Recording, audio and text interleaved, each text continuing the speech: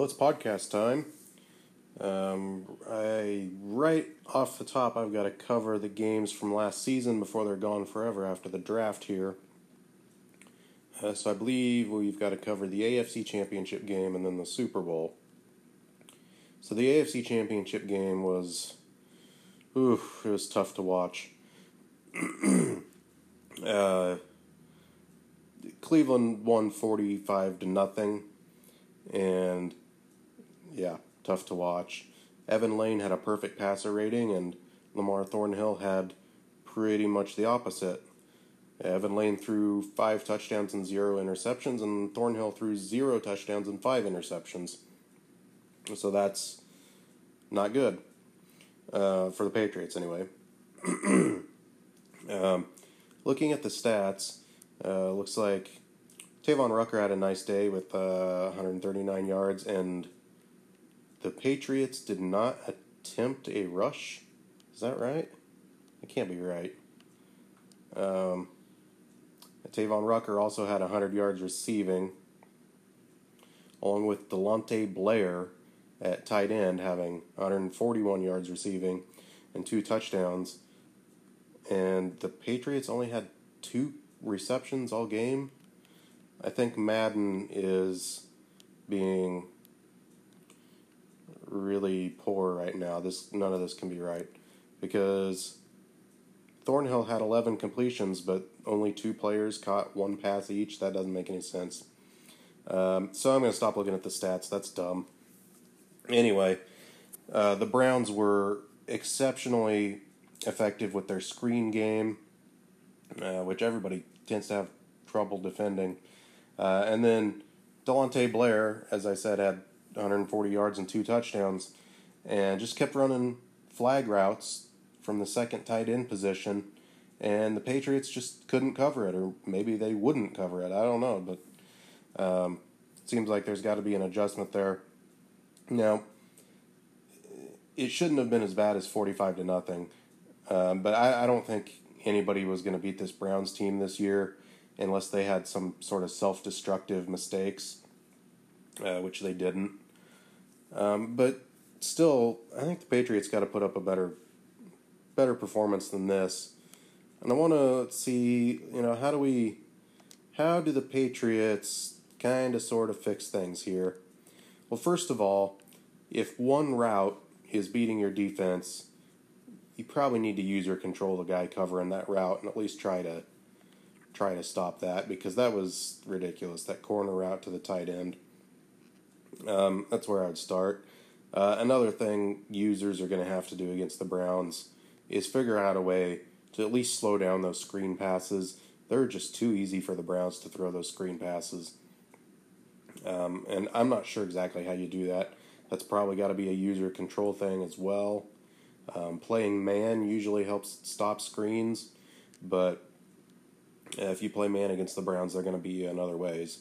So somebody's going to have to figure out how to do that. I don't know who's going to do it. But how do the Patriots kind of fix things here? Well, one thing sticks out to me about what this Patriots team should be doing moving forward. So I look at their roster, and I see Lamar Thornhill, 97 overall quarterback, bazooka arm.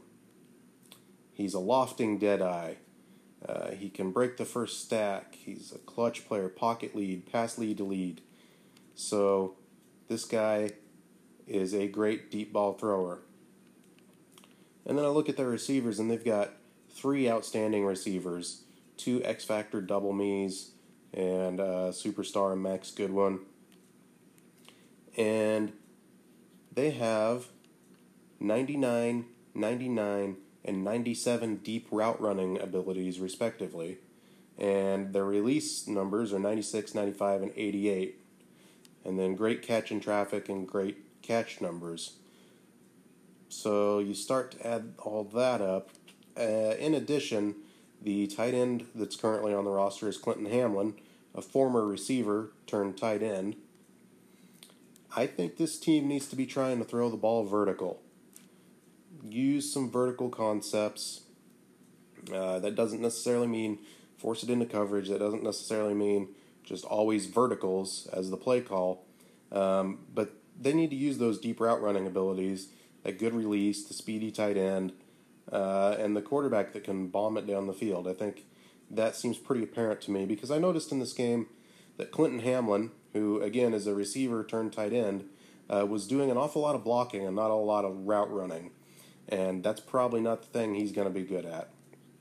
So, anyway, there's some unsolicited advice. I hate to do that without charging my normal fee.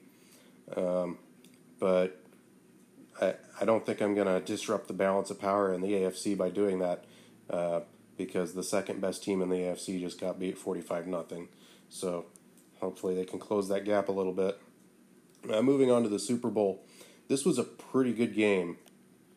That Patriots defense, which is really, really good, one of the best defenses in the league. That's something the Panthers. I'm sorry, Panthers really worked to make their defense the best in the league. Did a pretty good job against this Browns team. The problem was the Browns just didn't make mistakes. They were really efficient. The Panthers slowed down the screen game, made it a little difficult to throw some of the passes down the field, although that's ultimately what got them. And they did a decent job against the run. And the Panthers did okay on offense. Moved the ball well enough to score 21 points. This was a 31-21 Browns victory. But once again, Evan Lane had a perfect passer rating. And that's just tough to beat. I'm not sure what else to say about that. Yeah, Tavon Rucker, 22 carries, 81 yards. So not terribly efficient, but when you have the lead, you don't have to be running the ball. You just got to keep working at it. The real star here was Diamond Payne, who had 6 catches for almost 200 yards and 2 touchdowns. Whenever the Panthers were in cover 2 man, that was when Diamond Payne just killed them out of the slot. So, like I said, pretty good game. If the Browns had made one mistake at any point, I think it would have gotten really interesting, but they didn't. And this is an excellent Browns team, so that's just kind of the way things go. I'm looking at the stats to see if there's anything else interesting. Oh, yeah, Ace York was a big factor in this one. He had 4 sacks. And it seemed like they all came at big times, too. Really caused problems for the Panthers. So that's another Browns Super Bowl victory. I believe they've been to the Super Bowl 47 times in a row now, and I think they've won maybe 4 in a row. So a lot of Browns dominance going on, and they're going to have pretty much the same team back next year. The year after that, they're going to start losing players, but if somebody wants to beat them next year, you're going to have to be at the very top of your game. So that recaps the 2036 season? 2035 season. So congratulations to the Browns.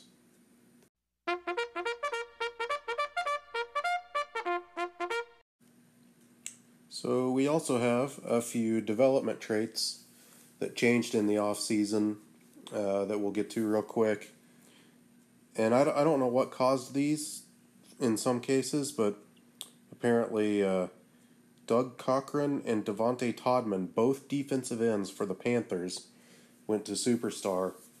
And I don't know why. I don't know if it's stats. I don't know if it just says, hey, the Panthers always have superstar defensive ends.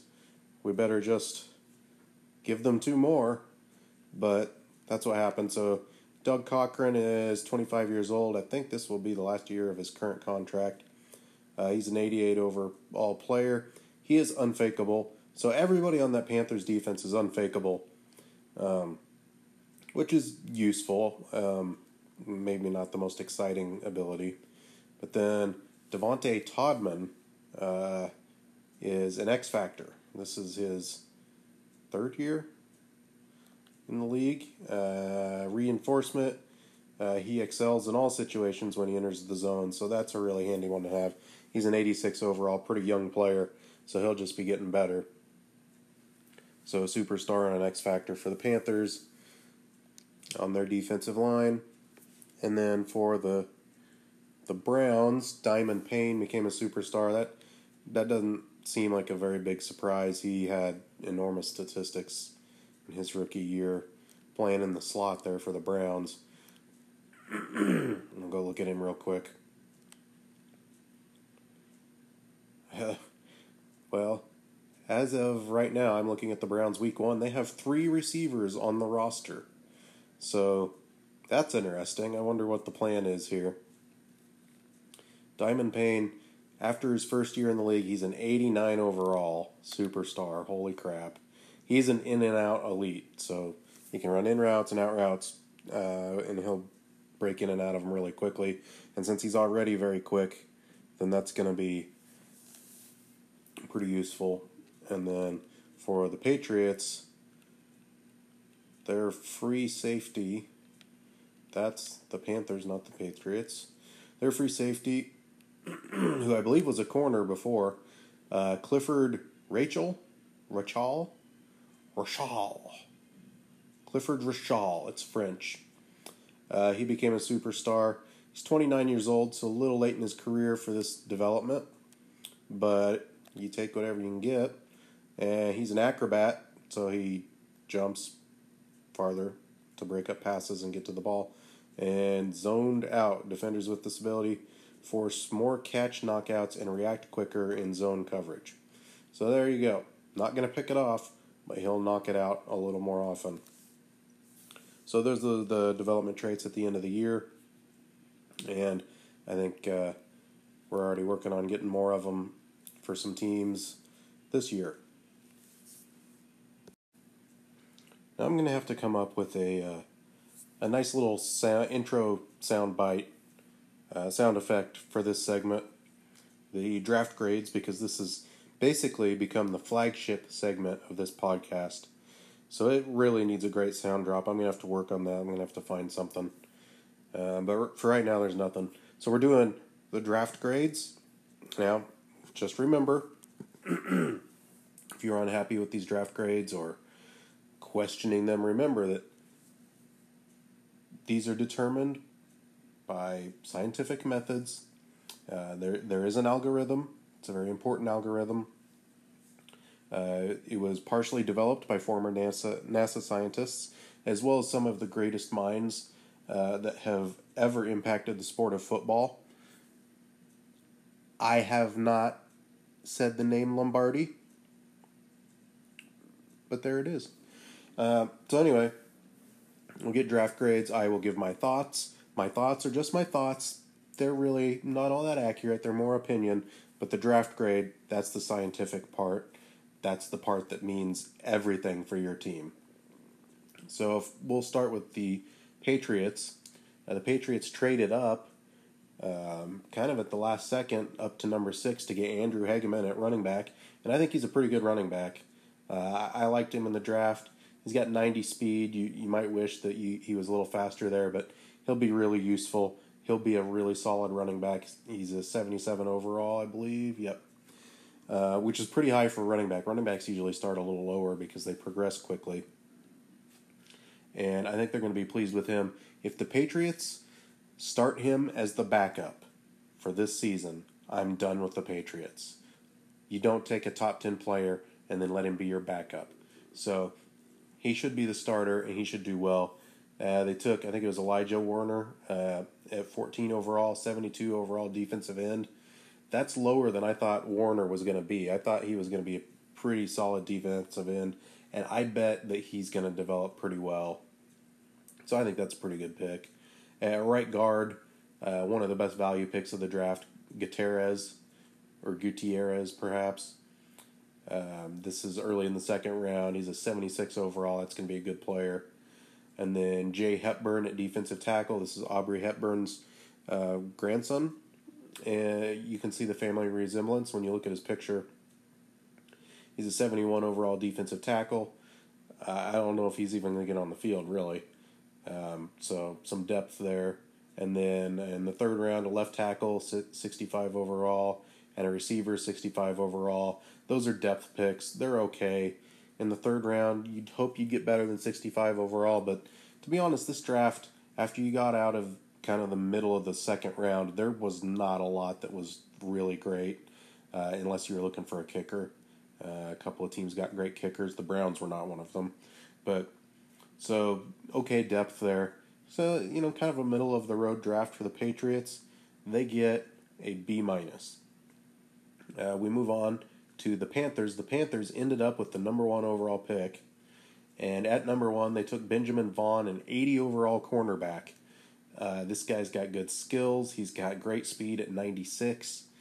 Good man coverage. He's going to be a stud. That's a great pick for them. The Panthers always seem to be in perfect position to take the best corners. So they continue that tradition.